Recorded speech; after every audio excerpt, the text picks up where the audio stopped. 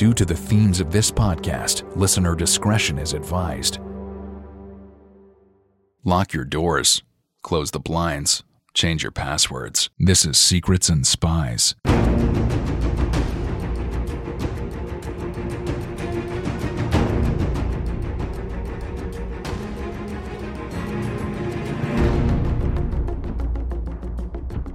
Secrets and Spies is a podcast that dives into the world of espionage, terrorism, geopolitics, and intrigue. This podcast is produced and hosted by Chris Carr.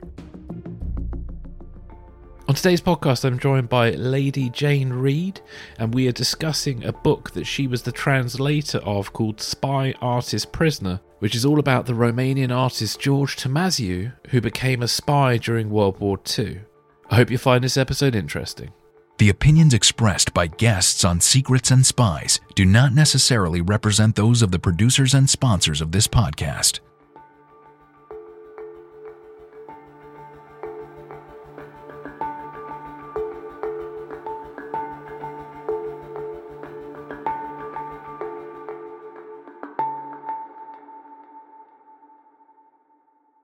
Jane, welcome to the podcast. Thank you very much. I'm very pleased to be with you. So Jane, before we get started, please can you just tell us a little bit about yourself? Well, I'm extremely ancient. I've spent a lot of my career as my time as a diplomatic wife in various places, but I usually found something interesting to do. And then in interims in London, I taught in comprehensive schools. Then I worked for administering a charity and then another charity. And now I'm retired. And I'm nearly 89. Nearly 89? Yep. Oh, wow. Excellent, excellent. Well, I suppose one quick question. What is it like being a diplomat's wife? What kind of experiences do you end up having in that kind of situation? It's very varied. Yeah. Very, very varied. You can involve yourself in the country or not. You can. I couldn't sum it up. You have to be ready to adapt to new people. If you don't develop a good way of liking people and being interested, you're lost, I think. But I regretted sometimes not having had a career. But then I thought, actually, I've done so many interesting things. It doesn't really, I'm compensated. Yeah. Today we're going to talk about George Tămaziu and his biography that you translated called Spy Artist Prisoner. So could you just talk to us a little bit about sort of George's early life before he became a spy? He was born in 1915. So at the outbreak of war, he was about 25. And he had his father was he was of good family from northern Romania, and his father was a lawyer, but also a member of parliament, and for a thoroughly sort of good party. George, his interest was always in being an artist. He travelled in the years before the war. He managed to get first to Vienna and then briefly to Paris and around just in early 1939. He hadn't travelled a great deal, but he had studied art and was doing well. His mother's cousin was the great composer and violinist George Enescu, and he was Enescu's godson as well.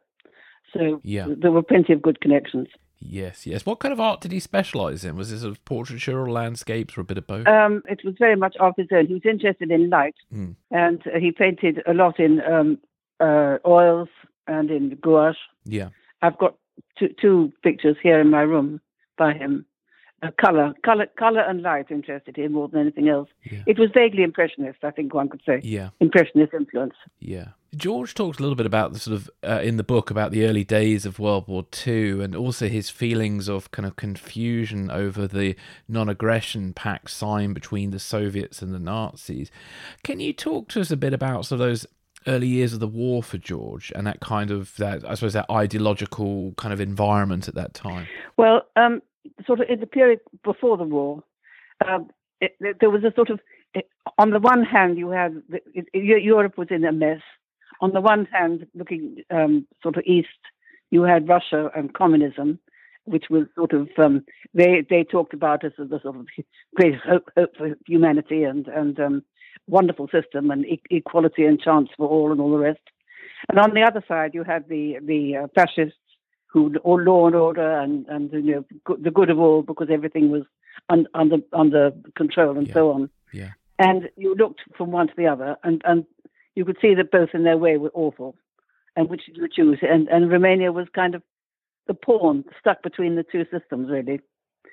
So it was a horrible thing to grow up with.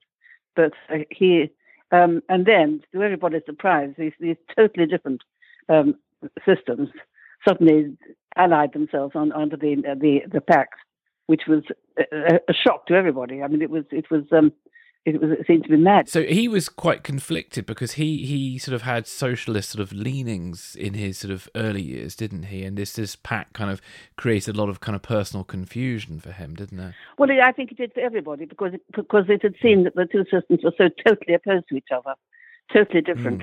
And then suddenly you find, both awful, but totally different. And suddenly you find that they had made an alliance. So it was very, very confusing.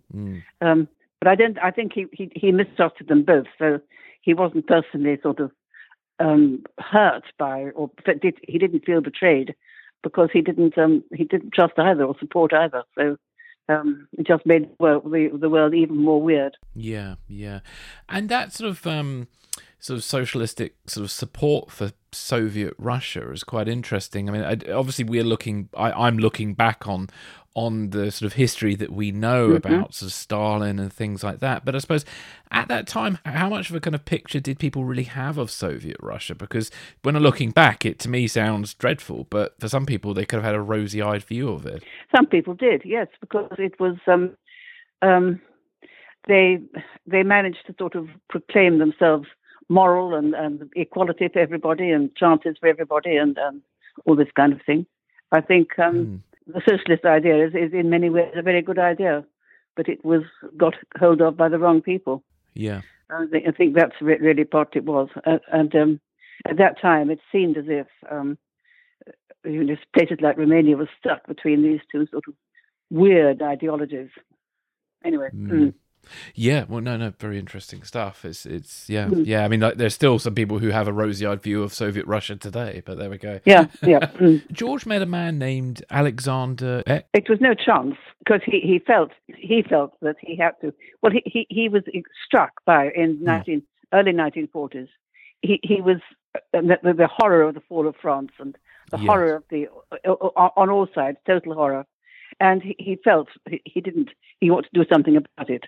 And to begin with, before the fall of France, because he spoke French as well as he spoke English, Romanian, and his natural affinity was with France.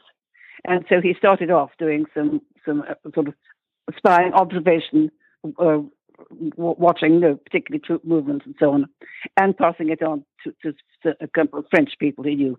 But then, of course, with the fall of France, everything became different. And then he discovered, in fact, this man Eck, whom he had, who his boss, so to speak, head of this spy ring, was in fact working for the British.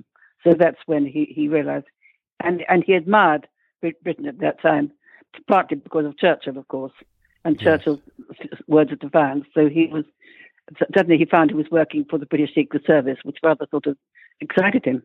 Yeah.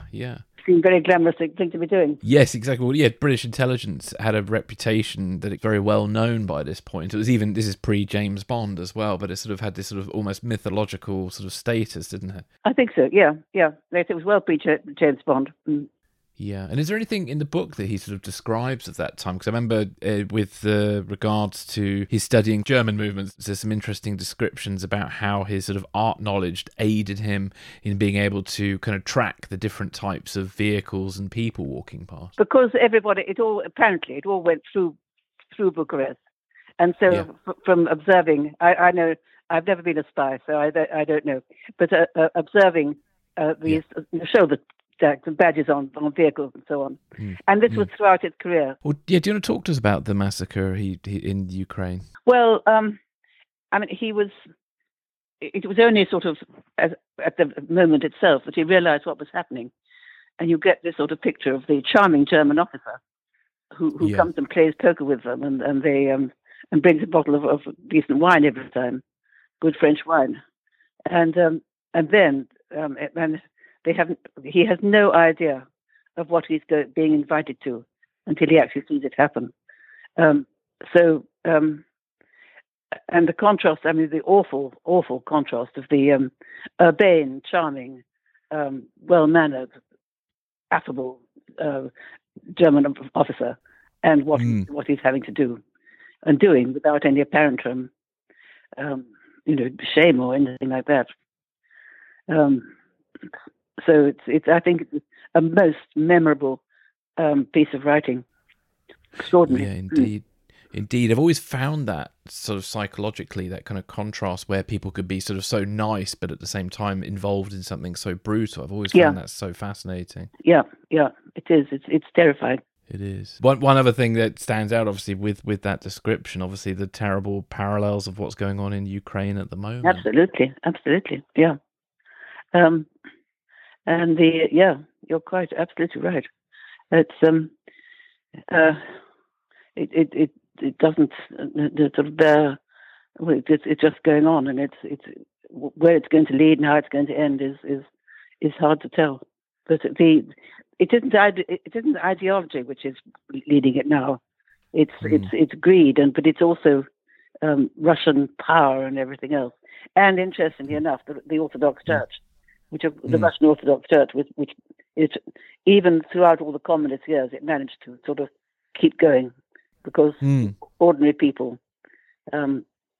believe in it. You know, in Romania, there was the Romanian Orthodox Church, and it kept going. And we had contacts with the Patriarchate, but and the communists couldn't actually touch it because, in fact, too many people believed in it.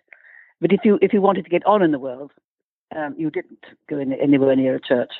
But but many people did, and so it survived. Indeed. Did you ever anticipate that you would see Russia behaving in this way again after the Cold War? No. Who could possibly have anticipated this? Really, no.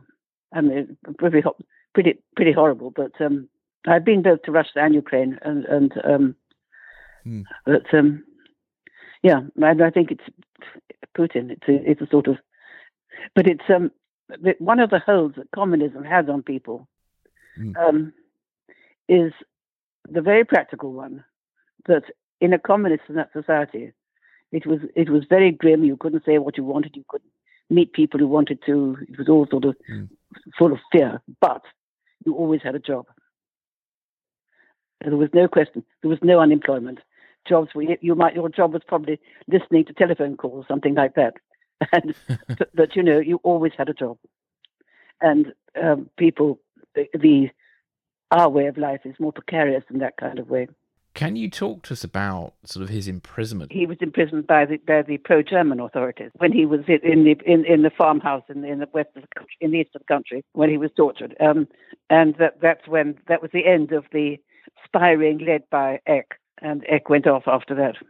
Yeah. So can you talk to us a bit about that? When he realised that he was actually working for the British Secret Service and not the French Deuxième Bureau, the fact was that he was part of a group, a spy ring, if you like, led by this very strange professor of Byzantology called Alexander Eck.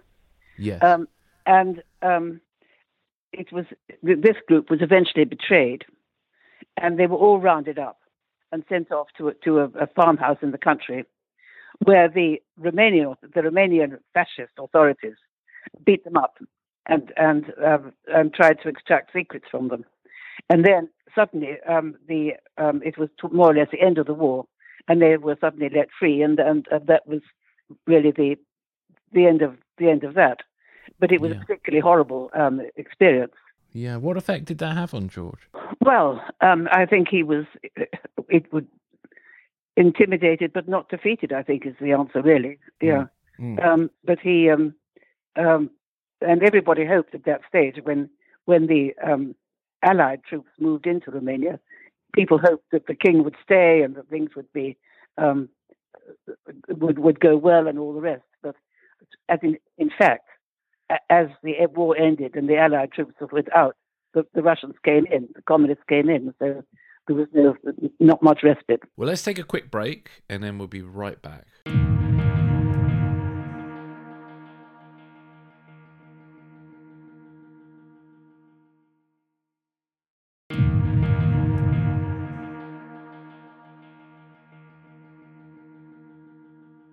So after sort of World War II and Romania fell into the grip of sort of Soviet communism, what were George's sort of feelings of the growth of communism in Romania, and how did he react to it?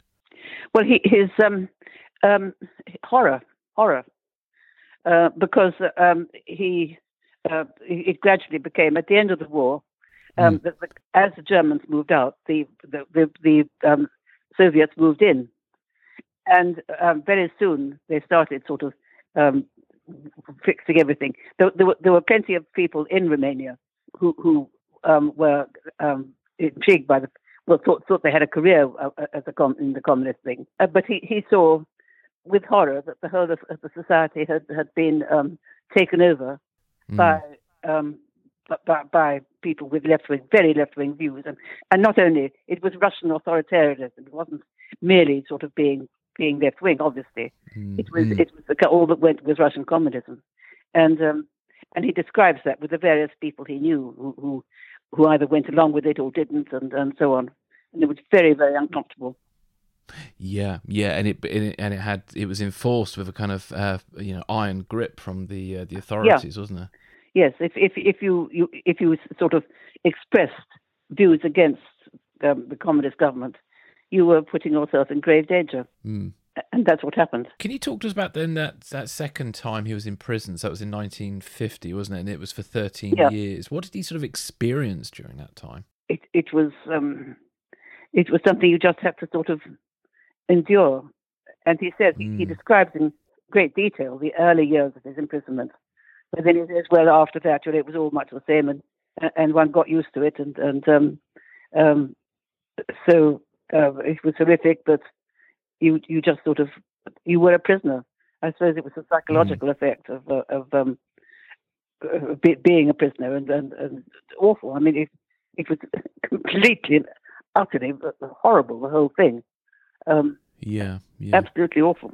Yeah, and you met George then in the latter part, in this sort of was it the late 60s, wasn't it? You met George, is that right? Yes. Yeah. So can you talk to us about how you got to know him, and I suppose what stood out for you about him as well, and what did you guys sort of discuss? Well, I think that we got to know him, as you say, because there was obviously a plan, and he and his wife Fraga, whom he married after he came out of prison, and they had one son, and he thought him, and they were very keen to get out of Romania.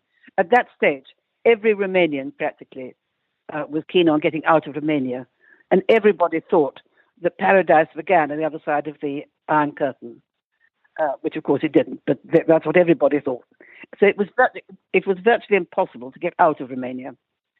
He went to the seaside, and there were lots of nice beaches and people swimming and so on. Never a boat, never a boat of any kind, not even a rowing boat. Anyway, in case people tried to get away.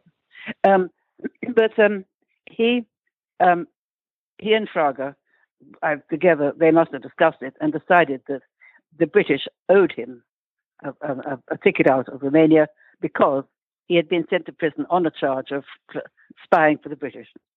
Yeah. So they must, before we got there must have been discussion and decision that they should be put in touch with Martin and me. And Martin went ahead of me, and then I came sort of in the middle of the summer, and almost the second day I was there, I was invited to tea by the ambassador's wife, and I took my youngest child, who was less than a year old at the time, and we sat on the lawn at the ambassador's house, and Fraga was there with this little boy who was a bit older than Alice. He was about 2.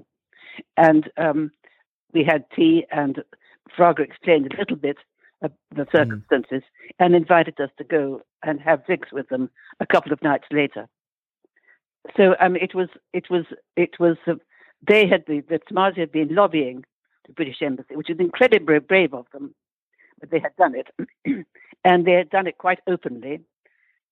And they were the only Romanians we knew in any, and we had been told we would never know any Romanians because they were all too frightened. And it was these two went. They decided anyway. So we went and then we went to the house they were living, which was owned by a wonderful old lady called Madame Magheru. And we had drinks on the lawn, and he greeted us by saying, "J'ai fait un peu de James Bond." So I thought of calling the book to begin with "Un peu de James Bond," but I thought it shouldn't be really in French. Anyway, so it was their plan.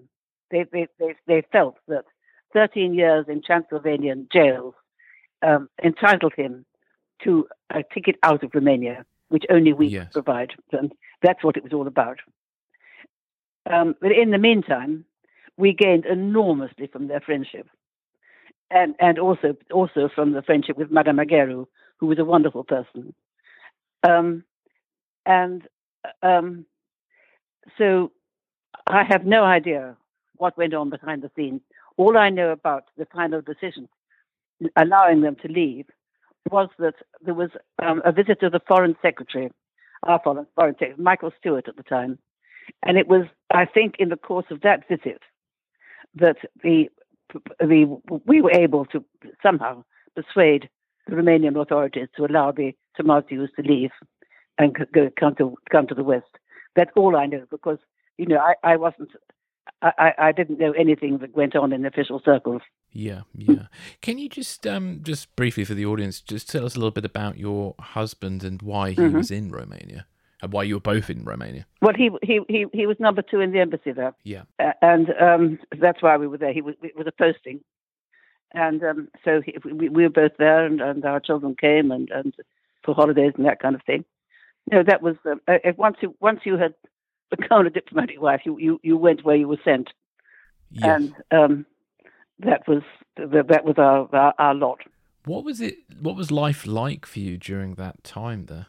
Well, if we had not known the Tămășiuși, our life would have been confined to the diplomatic corps, really. And somebody told me before we went, they had been in Romania, and they say it is boring as hell, because you will never meet anybody except members of the diplomatic corps, and because everybody is so aware of protocol and who dreadful protocol, that probably you will be sitting next to the same person at dinner for weeks and weeks on end. And by the end of it, you will either sort of be not on speaking terms or having an affair. But luckily, we did have this amazing insight into real Romanians and what they were like. It made an immense difference. Yeah. So your husband negotiated to get George out of Romania. So what happened to George? Where did he end up? Well, it wasn't only Martin. It wasn't only my husband. It was no. But I have no idea what went on, because it was all nothing. Wasn't told anything. They left just before Christmas at the end of 1969. And I remember them going in a great rush. It was a snowstorm, and it was dramatic, and they seemed to be late, and they came anyway. And they came to London. And on my wall, I've got a picture of the square in Kensington where they were put up by some by MI6 in some flat which belonged to them or something. And they were there for a bit, and then we were at home, and we saw a bit of them. And then we were sent off to Malawi, contrast. And by the time we came back, they had decided they had managed to move to Paris, because they spoke French. And Zizi by this time was in his 60s, I think, or nearly. And he was francophone. His English was he spoke English, but with an effort. So they went to Paris, and they lived in a little flat in the Rue de Vaugirard. And whenever we were in Europe or England, we used to see them. But of course, we spent long times abroad after that. So it wasn't until Martin retired that we saw them properly again. Well, we did see them, but not very often. What did George sort of get up to in Paris? Was he now back in the arts and things, or? Oh, absolutely. But he was painting, and he took himself very seriously as a painter, and he was disappointed that he never got into the Paris art world properly. Never really accepted seriously, and if he'd stayed in Romania, I think he would have had a much better career as an artist, because he was already. We went one evening in Bucharest. One evening we had dinner with them at the Artists Club, and he wouldn't have been allowed there if he had been, unless he had been accepted. If you see what I mean. So I think in Romania his art was taken much more seriously, whereas in London, in Paris rather, he never. He sold a bit, particularly in Germany. He went to Germany. He did some various things, but his career, he was very disappointed, very, very disappointed. And Fraga, his wife, had a job in publishing, and she adapted much better, really. Mm. And is this what led to? What was it that led to the writing of his biography? Oh well, wouldn't you want to write it? Of course you would. Yeah. Was there Was there a particular impetus that sort of led him to starting it, or was it just something that over time he felt he should do? Not over the time, I think, because he wrote it. He started writing it I can't remember the exact date, but it was quite soon after they had gone to Paris that he started to write down the story of his life, which was, writing.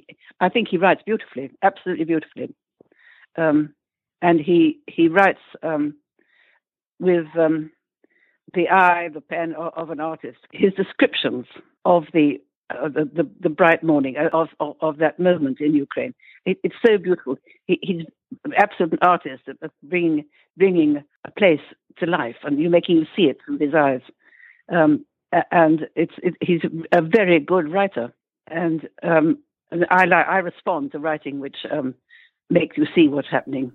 Yeah. Well, he's incredibly well written, and no, I think it's an excellent read. What is sort of George's legacy? How is he remembered today? Is he remembered today, or is he sort of forgotten? If you look on Romanian websites, you will see that there is a version. You know, his book has been published there as well in Romanian. He gave it to us. I think I said it was only a few months, as it happened, only a few months before he died.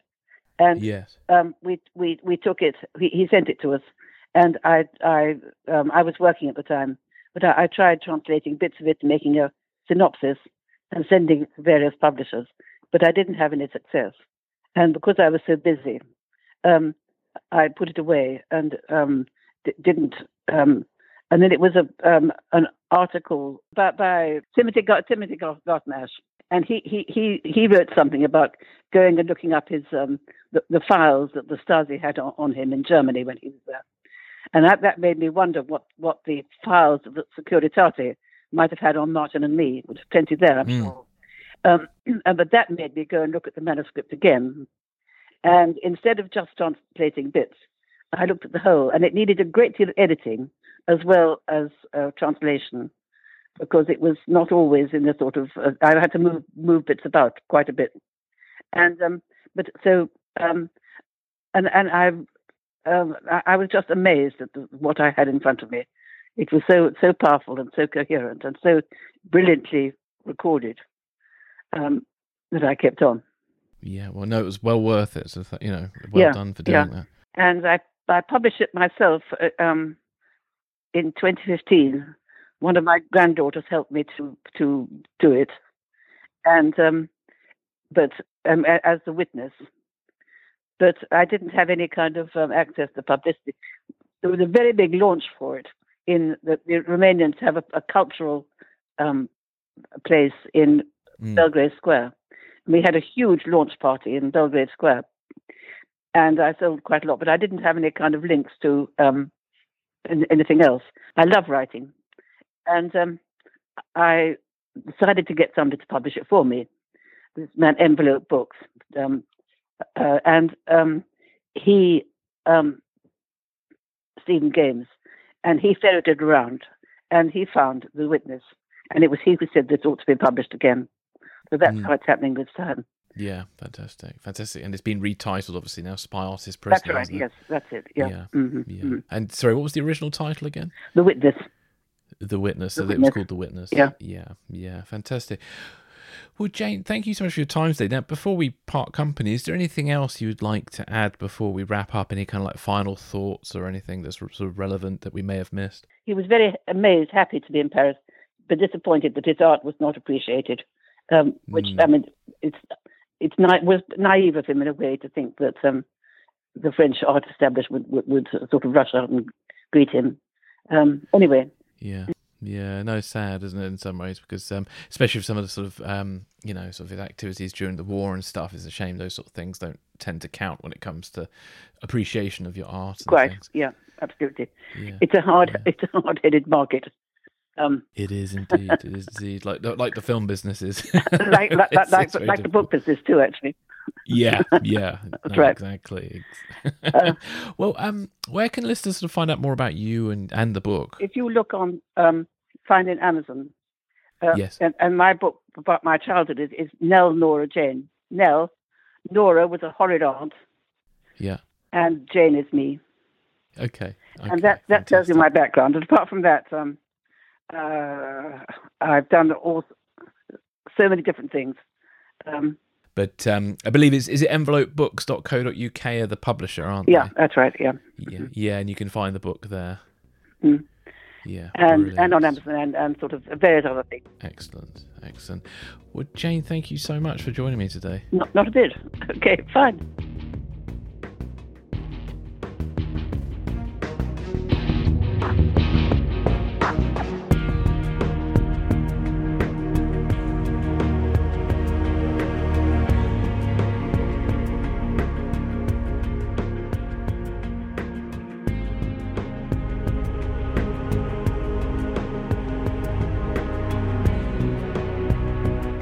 Thanks for listening. This is Secrets and Spies.